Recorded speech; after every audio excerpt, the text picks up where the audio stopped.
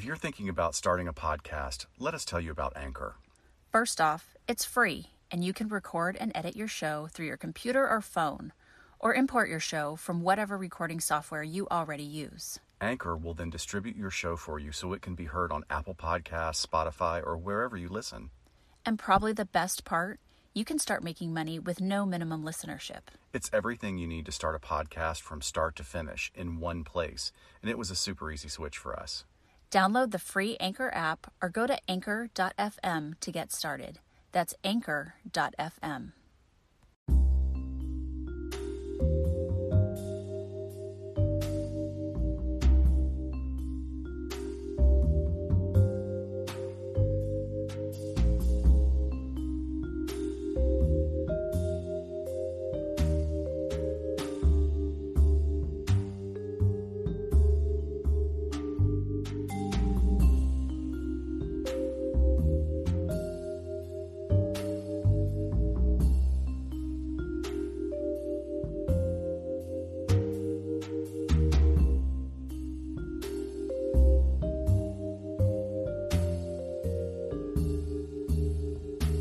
Hey, Shiloh, what are you doing today?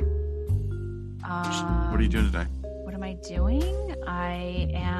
You know what I did today? For the third time during pandemic, we got a new hamster. So we've been through two. Okay, wait. We have to pull that apart for the third time during. Are you raising a serial killer? Am I worried about that now? Okay, so the first one might have been my fault. I'm not sure.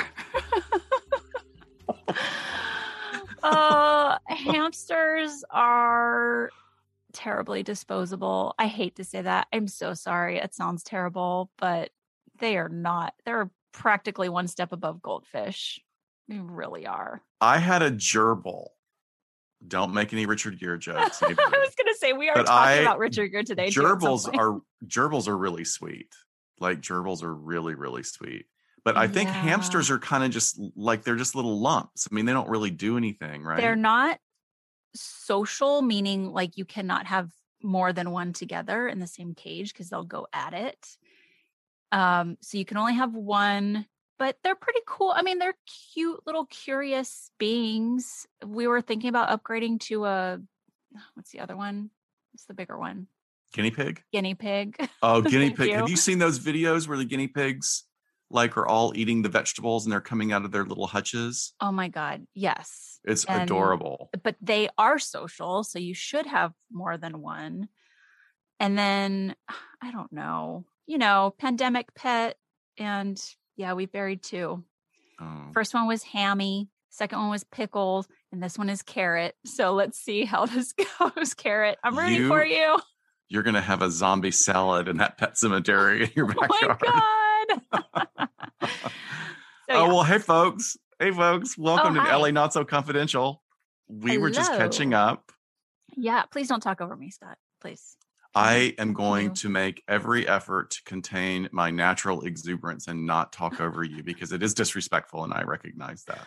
But I think when people comment on that, not that it's often, but first of all, Shiloh is fine. She is not offended by this. I just want to let everybody know. I don't know why I'm talking about myself in the third person. But I think... Well, Scott thinks Shiloh should talk about herself in the third person because it's kind of cool. I see it as like us being connected. And I think people have said like they finish each other's sentences. And that's how I kind of see it, like our friendship of like, like this thing you're talking about, and let me jump in and say it. And I feel like I do it just as much as you do. So I don't know. Anyway, well, okay. I appreciate that. I will say this. One of my dear sisters, has kindly corrected me on it at times. And I appreciate it. I try and take it in, because I do. And also, on a bigger look, tying this to a psych issue, and it really is a psych issue when it comes to this, is that part of my journey in becoming a clinician was coming from a space, having these assumptions that I understood the position of a woman in society, and then going into graduate school and realizing, oh shit, I don't know anything. and being schooled very kindly by a Right. classmate saying, Scott, I really care about you. You don't understand it. I want you to be open to it. And I Yeah. think you're open to it, but let me instruct you in how you're making some assumptions. That was my amazing colleague, Felizan Vidad, who's a correctional psychologist, and she's just an amazingly talented clinician. And that stuck with me. There's studies that show that white men especially are acculturated in Western world to dominate conversations. Mhm. And even if they are self-aware and attempt to monitor and regulate themselves, you can put one man in a conference room with, or a class with 25 women, and just his presence is going to edit what women feel comfortable sharing. And Sure. when I became aware of that, I was like, just that's crushing to me. Yeah, I think that I observe in more recent years that as a culture we tend to cut each other off. I think it's more of a communication issue these days. And I don't know if that is, because we're so like our attention span is so short and we got to get in what we're talking about. I really Mm, think it's a communication issue now. Because I find myself doing it to others, um, and really feel like there are not a lot of instances in which myself and the other person are fully listening to each other. Just in casual conversation. I'm not talking about like therapy, obviously. right. Listening very well in therapy, um but yeah, I just feel like that's kind of the norm these days. Well, it's probably also hard to judge anything right now. I just feel like we were talking, you and I were chatting earlier in the day, talking about how when we have to be on for work, we're getting our job done. But we are sharing this experience also of feeling like brain mush. Yeah. If we don't have to be present, it's really hard. Yeah. And I think that's from a year of quarantine, and not just quarantine, of COVID and all the pressures that come with it, and being a first responder. And Yeah. yeah, it's just a lot. It So is. So let's be kinder to ourselves. we will be kinder to ourselves. And thank you. I will say this very quickly. The last two reviews that have been left, we got a Patreon review and an Apple iTunes review that absolutely brought tears to my eyes, because Mm, I'm so sincere. I'm a very maudlin type of person. I'm easily emotional in these ways, but the fact that people are enjoying what we're doing just means a lot. So thank you folks so much. yes. Yes. So today we are talking about the history of sex work, which is something we have had in the works for a little bit. Yet, we're not a history podcast. So why are we talking about this? Well, Might be no, some people's question. that probably so. I feel like, okay, there's a reason that we decided to do this, and the reason is because so many times our topic matter circles back around to victims Sure. that are working in the sex industry as sex workers, or in industry as sex workers. And we don't have time to do a deep dive into all the factors about why someone chose that particular kind of work, and the judgment and the stigma and all that stuff. So in a way, we were just kind of carving out some time today to put a historical context on it, so that in the future, this is another one of our projects. What we really wanted to do is do a spreadsheet of our episodes, so we can tell people, hey, this episode today is actually related to episode 54, 39, and 22. You might want to go back and review them, or if you have time, just listen to all of them. It will make your understanding of those crimes a little Right. deeper. And this one, I think, is going to be sort One of of in the those. mix in that way. Yeah, Yeah. definitely one of those touchstone episodes. I hope. Right. I think it was important.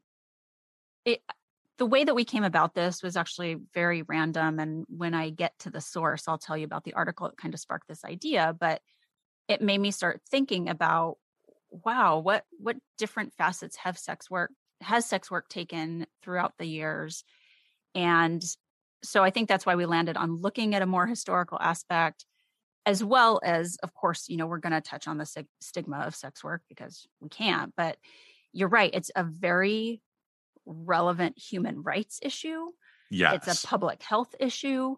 And just like you said, because sex workers are so often the target of violent crimes that we talk about ad nauseum as a true crime community, too often the headline leads with this descriptor of sex worker or prostitute to lend us to make all sorts of judgments about this victim before we even know anything about them personally. Absolutely. Absolutely. So we're talking about sex workers as a theme because it can go in so many directions, but we wanted to focus on sort of giving a foundation of the historical aspects and the stigma that you're talking about that is related to sex work.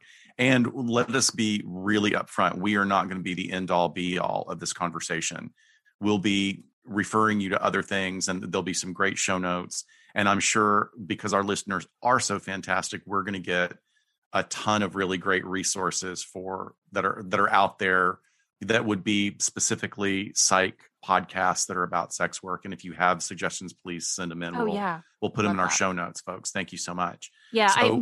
The majority of my research will be from a really fantastic book. I listened to it. It's called The Curious History of Sex by Dr. Kate Lister. And she's fantastic, and it's cheeky, and it's mostly from a UK perspective because that's where she hails from, but it's very good. And, just a fun short read. Is it available? I mean, is it like out of print or in print? You can get it? Okay, great. It's very new. It's I think it might have come out at the beginning of last year. And I listened to it. I burned through it on audio a couple times already. So, well, since you picked up that bit of research, I am referring to some people that, I mean, I guess they're actually my peers, but they were farther along in their academic careers than I was when I first met them. Dr. Julian Koken, Dr. David Bemby, and Dr. Jeff Parsons, who was my dissertation advisor. And they have graciously allowed me access to the chapter of one of their books specifically about sex workers and attitudes towards sex workers. And I saw this presented at a conference at the Society for the Scientific Study of Sexuality about 10 years ago. And my jaw just fell open that someone had done this kind of profound research. So we'll get more into it. I want to give a shout out to them and point everybody to their research because it's amazing stuff. See all the different directions we could go. I mean, attitudes about sex workers, how, the work impacts the workers themselves. I mean, it just goes on and on and on. Right. So let's talk about the parameters for today. So we're going to be defining sex work. We're going to be talking about what activities are we focusing on that are legal versus not legal, but we are just focusing on adults. Yeah. So we will talk in a historical context about child abuse, or certainly what would be considered coercive and child abuse today, but from 2,000 years ago or even 300 years ago. But for the purpose of talking about sex work as a profession, we're talking about adults primarily. We're not talking about human trafficking, use of force, abduction, deception, or any types of coercion for the purpose of sexual exploitation. So that could include also forced labor, slavery, and even worse things. Right. Human trafficking could be its own episode as well. Absolutely. And there are other ones that we would probably refer people to because there are some really in-depth ones on human trafficking that are great. So according to the National Institute of Justice, there was a study conducted in 2008 that found approximately 15 to 20% of men in the country, in the U.S., have engaged in commercial sex. So 15 to 20%. I would actually have assumed more. What do you think? I don't know. With these types of studies, when there's a lot of shame around it, I always think people are being a little reserved. So I would agree with you. And I'm not sure exactly how the NIJ got those stats or how they defined it, but okay, let's go with 15 to 20%. Okay. Good.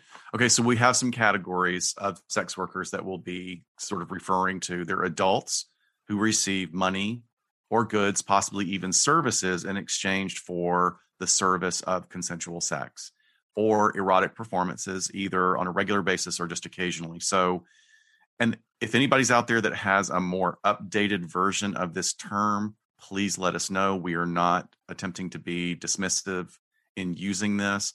but we have a term called street prostitution as opposed to indoor prostitution or sex work. Correct. Even the term prostitution itself, we're really trying to stay away from because it is a loaded, stigmatizing term.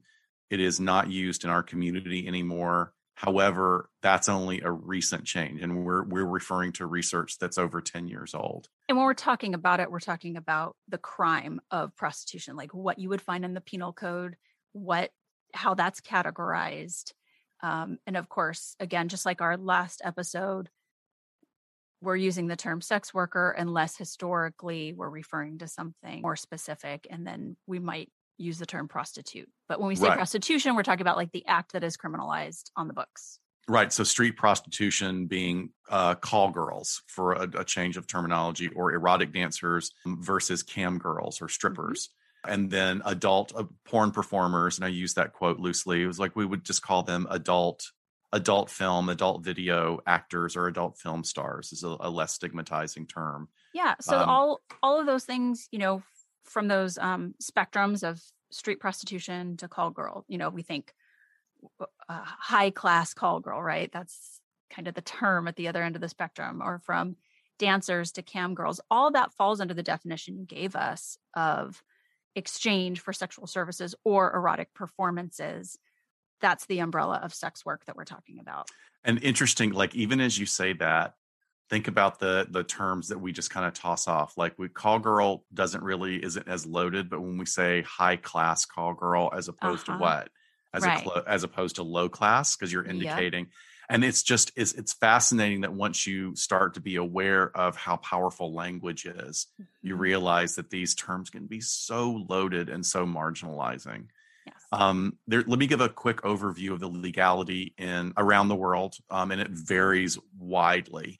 So in 2000, the European Union allowed prostitution itself, the exchange of sex for money, but it prohibits associated activities such as brothels and pimping. It really varies a lot in European countries. Like in Sweden, it's illegal to buy sex, but not to sell it. Okay. So let that sink in. I'm not really sure. That's interesting. I'm sure there's a reason for it. Hold on. Sure.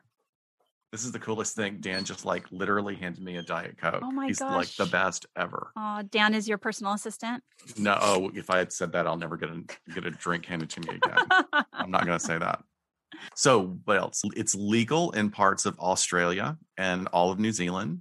In Japan, it is legal with the exception of heterosexual vaginal intercourse. Right. Another one. Let that sink in. So you can... Once again, you let's make sure everybody understood.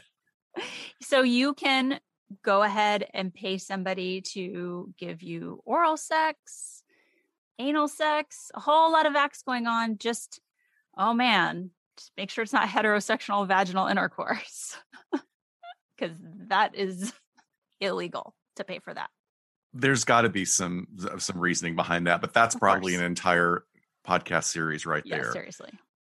In India, prostitution is legal only if carried out in the private residence of a prostitute or others. So they're designating that if it's going to happen, it's going to happen in this particular area. Right. And in the United States, it is illegal in all but one state, and we'll circle back around to that a little bit later. Oh yeah, I'm sure people know, but place your bets now. Oh, place your bets, also associated with that state. I thought it was very interesting for us to take a look at a little bit of language here. And this is heavily pulled from Dr. Lister's book on the Curious History of Sex, to look at the origin of the word whore. Because we hear this so much when people are talking about sex work, and it's very interesting to hear about where this term came from. So it has definitely been a term that has been used to shame and devalue sex workers, but there's a lot more to it. I mean, it's a matter of 1,000 years of history of attempting to shame women with their sexuality for all sorts of different things. So hora is kind of the root word, and several different dialects. The linguistic roots actually are for lover or to like. Many indigenous peoples have no word for whore or even prostitution or sex work. Therefore, it is not something that is seen as a universal word. When certain translations of certain texts were made in different languages, they had to create that word or leave it the same from wherever it was in a lot of indigenous areas. So in the 12th century, whore was a term for an unchaste woman, but not a sex worker.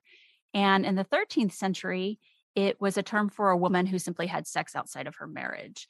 So you can kind of see this judgment to the word about the woman and her sexual activity, and it has zero to do with sex work. Shakespeare used it many times in his plays to basically describe a sexually promiscuous woman. 'Tis a pity she's a whore. Oh, there you go. That's what we should title this episode. In the 1600s, being called a whore could actually damage a woman's reputation and have such an impact on her marriage and financial or business opportunities that the perpetrator could be brought to court for slander. So words were really damaging. And at that point, she could bring this guy into court, or woman for that fact, and say, hey, this is ruining my reputation. It's ruining my opportunity for business, that people are seeing me as somebody who is sexually promiscuous. Let's do something about it. And the courts would hear those types of cases. And then, all the way up into present time, I mean, world leaders have been called whores when some, I might say men, feel threatened that these women are gaining too much power. So everybody from Margaret Thatcher to Hillary Clinton have been called whores when clearly there is no transactional sex happening or sex work implied. It's, again, a way to kind of use a very terrible word to describe someone. Yeah, it connotes that there is a transaction going on that is less than appropriate or less than ethical. It's taken on this other kind of meaning, like even the phrase whoring yourself out, right, is so loaded. And what I would want to offer right there, especially, I'm not a fan of Margaret Thatcher at all. She's okay. really Hot ran take the from UK. Scott. Yeah, she really ran the UK into the ground. But I don't think that it's fair to have that kind of insult. I think it's, Right. for one thing, let's just stop using insults when there's no male equivalent that has the loaded weight of stigma and marginalization. And Ooh, great point. there just isn't. We have terms for when we call women bitches, and there's nothing really that holds the weight of that. Like a bastard doesn't hold No. the sort of vicious vindictiveness that the term bitch is supposed to hold. So yeah, I right. It's wish like a we were more careful. go-to. It's like a go-to word instead of just calling her what she is. Like maybe you think she's a shitty politician, or but Exactly. why do you have to go towards these descriptors? And it's because historically, we have learned that it holds a lot of weight in shaming women and demeaning them in a way that was always matched to sexuality. There are derogatory terms throughout history. The term whore has then been kind of flipped on its head and embraced by women to deflate the shame and bring back the power. So whether it be in reference to your sexual practices or like challenging the man, Cardi B, I'm looking at you, very popular song, all about whorism last year, right? It can be flipped where it can be an endearing term that women start calling each other. I don't know. I think I've seen it a lot in like media and entertainment too, or kind of the things that come to my head. I mean, I can't remember the last time I like referred to a friend as my whore that I was going out with to lunch or something like that. But it is something that has moved its way into vernacular as a way of women to be able to gain back the power, especially revolving around their sexuality and being allowed to behave in the way that they want to without the judgment. And there's been the gay male version of that is reclaiming the word fag or queer.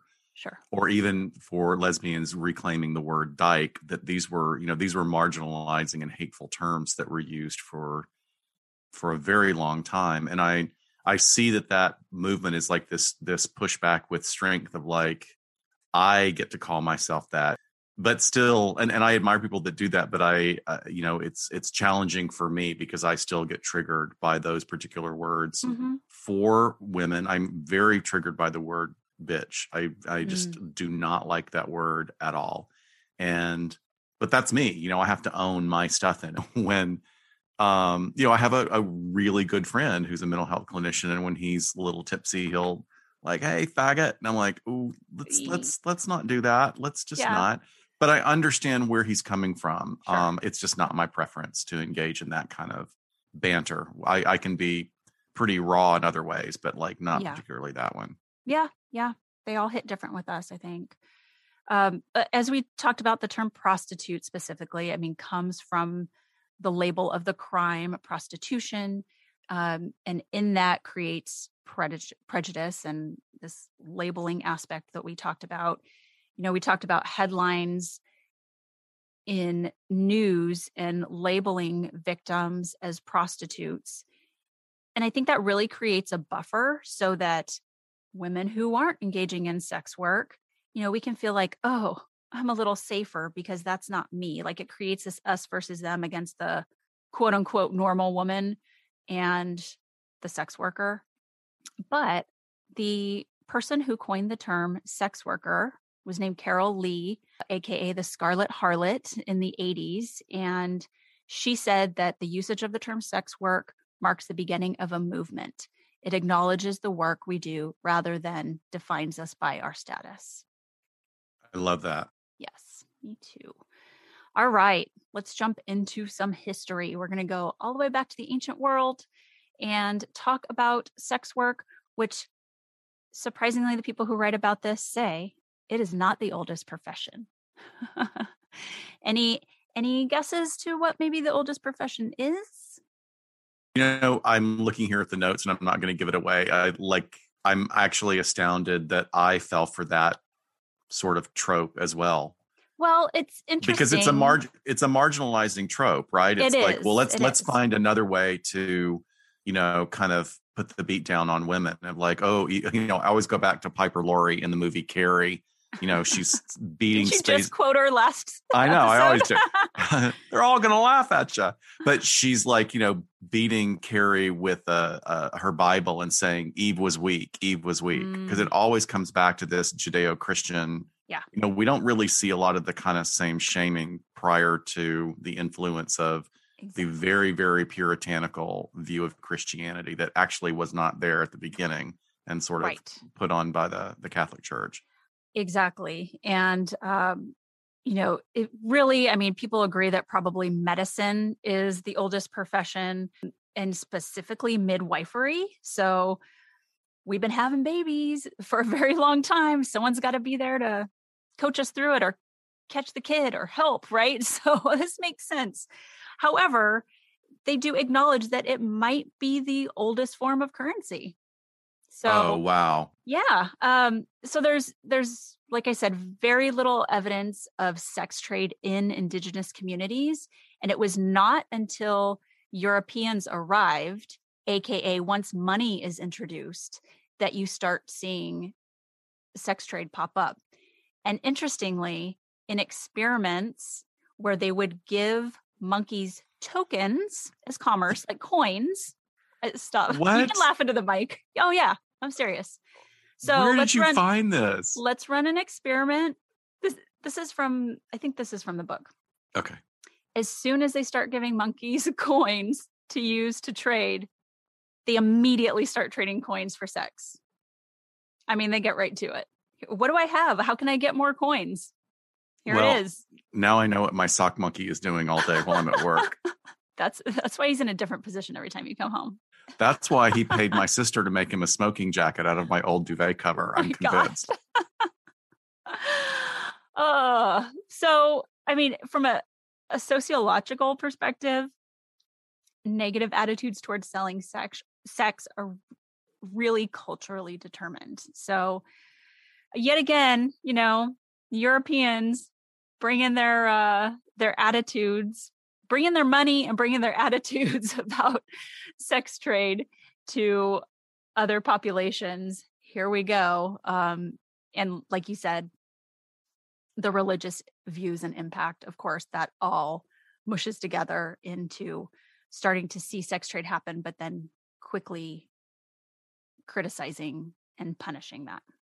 Right. So, I mean, it's interesting too, from the Judeo-Christian perspective, that there's a lot of controversy about what the actual real definition in Aramaic of the term virgin actually means. And there's a lot of argument today that the term virgin meant that the woman had not had sex within the confines of marriage yet. So she's a virgin until she has had sex after marriage. And what came before that was not thought of as important in any way. And at least that's one of the theories. I don't know how much research is behind that, but I find it very interesting. Now, what we do know about the research going back into ancient Greece, Aphrodite was the goddess of fertility, love, and joy. And it was noted that brides would prostitute themselves to bring luck to their marriage, and the money that was brought in would be able to support the purchase of a trousseau and all the things needed to set up a home that would be earned in what was called sacred prostitution. So that which was earned through sacred prostitution would be considered even more valuable than a common one. So by providing love and pleasure in the name of the goddess, these brides would attract happiness and luck to themselves. Now, within the temple itself, in the priestess's case, sex could be seen as one of many forms of worship to the Aphrodite, Venus, Melitha, depending on the place. So the name of the deity changes, but the characteristics are really pretty similar and pretty much the same across that portion of the world. And this is why many of the academics don't particularly see this type of sexual interaction as a business interaction. They're not really saying that it's an exchange of body for money, because it would, which is kind of, that's the basic definition, right? Sure. But instead, they see it as a form of worship.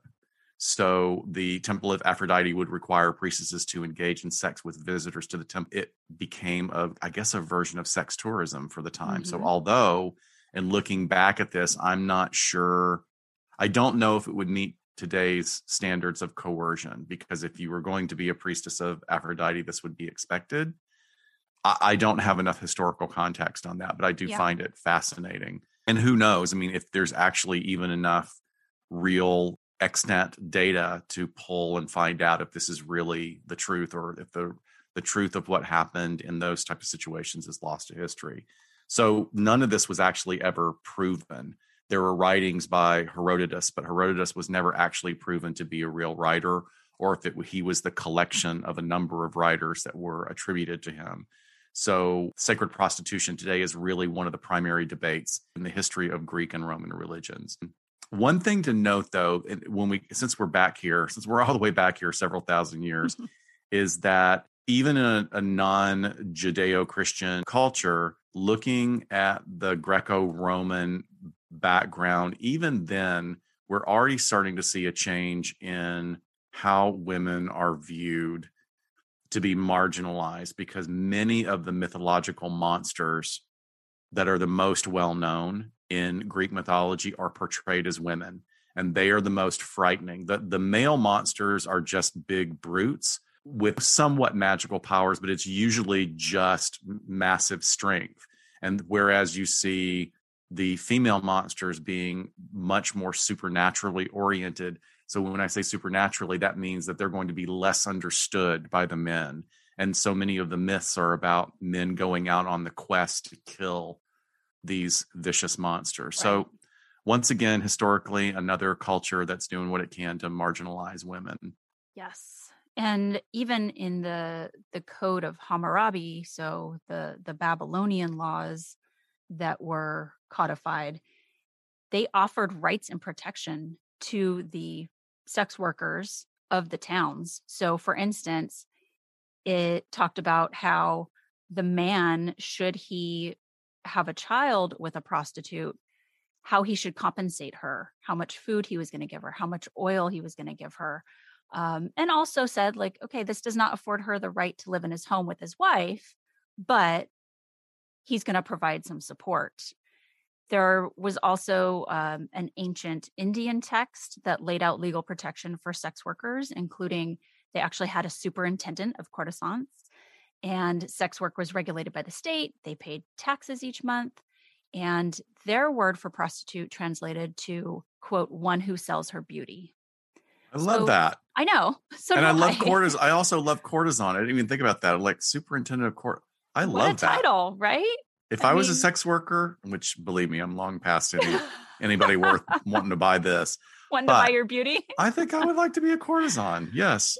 Yes, I know. Does it have a nice ring to it? I mean, it makes me think of Moulin Rouge, but again, we're going to talk about how Hollywood shapes our views of sex workers too. He has a ginormous talent. Okay. Sorry. Reel it back in, Shiloh. There are some references. I think this is kind of going back to sacred prostitution as well, but some references in the Old Testament to temple girls or temple prostitutes, both male and female. That's what I was talking about earlier. Yeah. Yeah. Like you're saying, it's really disputed through translation possibly. And, or is this storytelling or is this historical? So we can only know. Yeah. It's hard to tell, but it's interesting. I think, if somebody has some more detailed research, if we have any archaeology experts or anthropology experts out there, please let us know. Mm-hmm. Yes. So let's jump to the 1800s and actually what sparked my interest, this weird article, which was just a little tidbit of everything that we're talking here today that sparked my idea for this episode. So, Degas, right? Edgar Degas, French Impressionist painter, one of my favorites. You don't ever get into a ballet studio without there being a couple of Degas lithographs, or posters somewhere. Yeah. Yes. Famous for painting and sculpting ballerinas. There is a ton of his work at the Norton Simon Museum in Pasadena. Used to be my favorite place to go and hang out when I was in grad school because it was free for students and it wasn't that far from my school. And so if I had a class canceled, I would jet up there and study in their garden or go walk around. That is so cool. Yeah. Yeah. And one of my favorite paintings of his I have in my dining room. So Degas, famous for his ballerina art. And I stumbled upon this article about ballerinas in France at that time and how sex work really was a part of their reality as well. And specifically in the Paris Grand Opera House, Palais Garnier was actually, they say, designed with this in mind.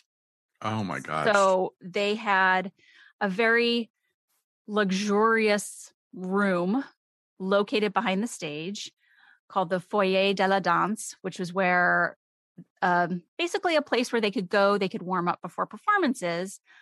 But afterwards, it sort of served as this men's club.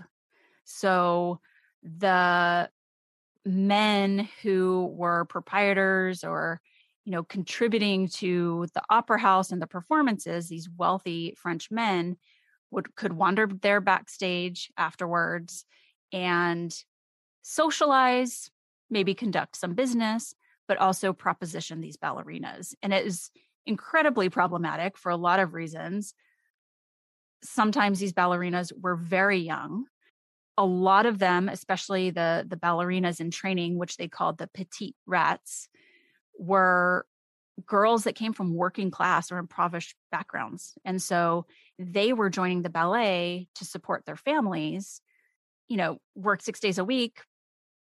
I can imagine if you're trying to feed your family through this, that you probably feel the pressure to participate in this sex work that's going on behind the stage as well. They were really expected to submit to the affections of these subscribers, frequently encouraged by their own mothers to sort of fan the flames of male desire. Maybe this will help you get a bigger part, maybe, blah, blah, blah, how it all goes. And it's really interesting because this article points out that if you look in kind of the background of some of Degas' paintings, you often see a man with a top hat, kind of a shadow figure backstage. And this was his representation of these men that would be wandering backstage afterwards, sort of waiting for these girls. So isn't it fascinating just like how it just completely changes your view of what the art actually means? I know. Here we are, I remember the ballet studio I started in always had a couple of cheap Degas, gorgeous, they're beautiful artwork, and now to see the dark side of it. The other thing too is always kind of, I got to do my gay thing and go to musicals, is I grew up with sort of the classic canon of musicals. You think about A Little Night Music or Oklahoma or West Side Story, and Gigi. Oh, Gigi with yep. the famous song Thank Heaven for Little Girls. And then you get to a point where you realize, like, oh, she's a child, she's being groomed Oh, wait, to be a what? mistress and a sex worker and a courtesan. And like, oh, I want to Yeah, enjoy this musical, and now I'm like a little creeped out. I know. Well, and Degas was kind of had a reputation for being pretty horrible to the ballerinas, like making them hold their positions for so long. And he kind of referred to them as his little dancing monkeys. So, he could paint and sculpt them, and I'm sure they weren't getting any kickbacks for that. Yeah. But the idea also that, like, being trained as a dancer is, for one thing, it's an amazing but very short career.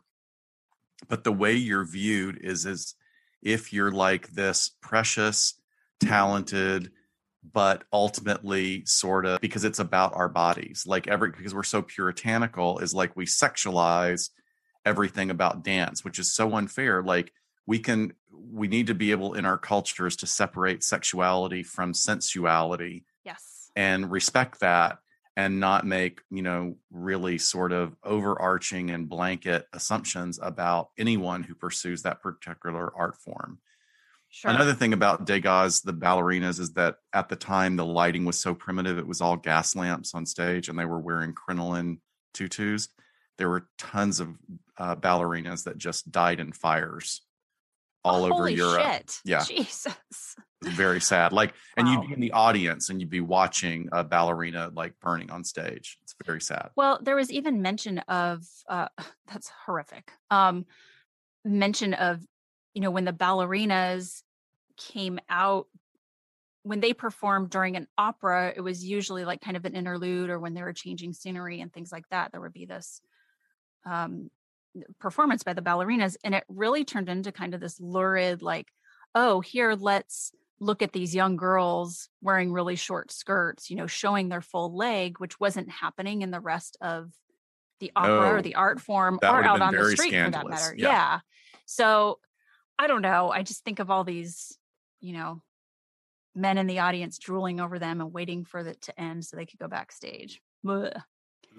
Time to go take a shower. All right.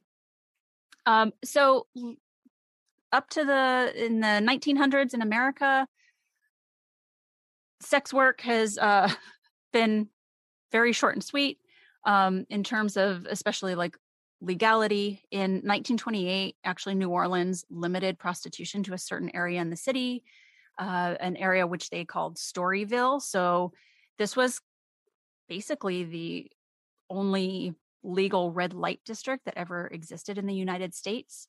And it lasted until after the war, when the federal government started outlawing, like they said, no more red light districts close to a military base. But basically it was this little area of town that had clubs and had brothels, and really had some savvy female business owners who were very, very successful and got very wealthy off of this.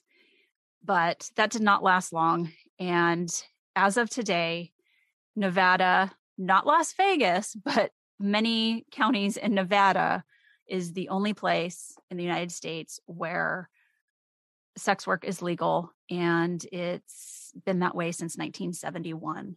So it's so recent. Interesting.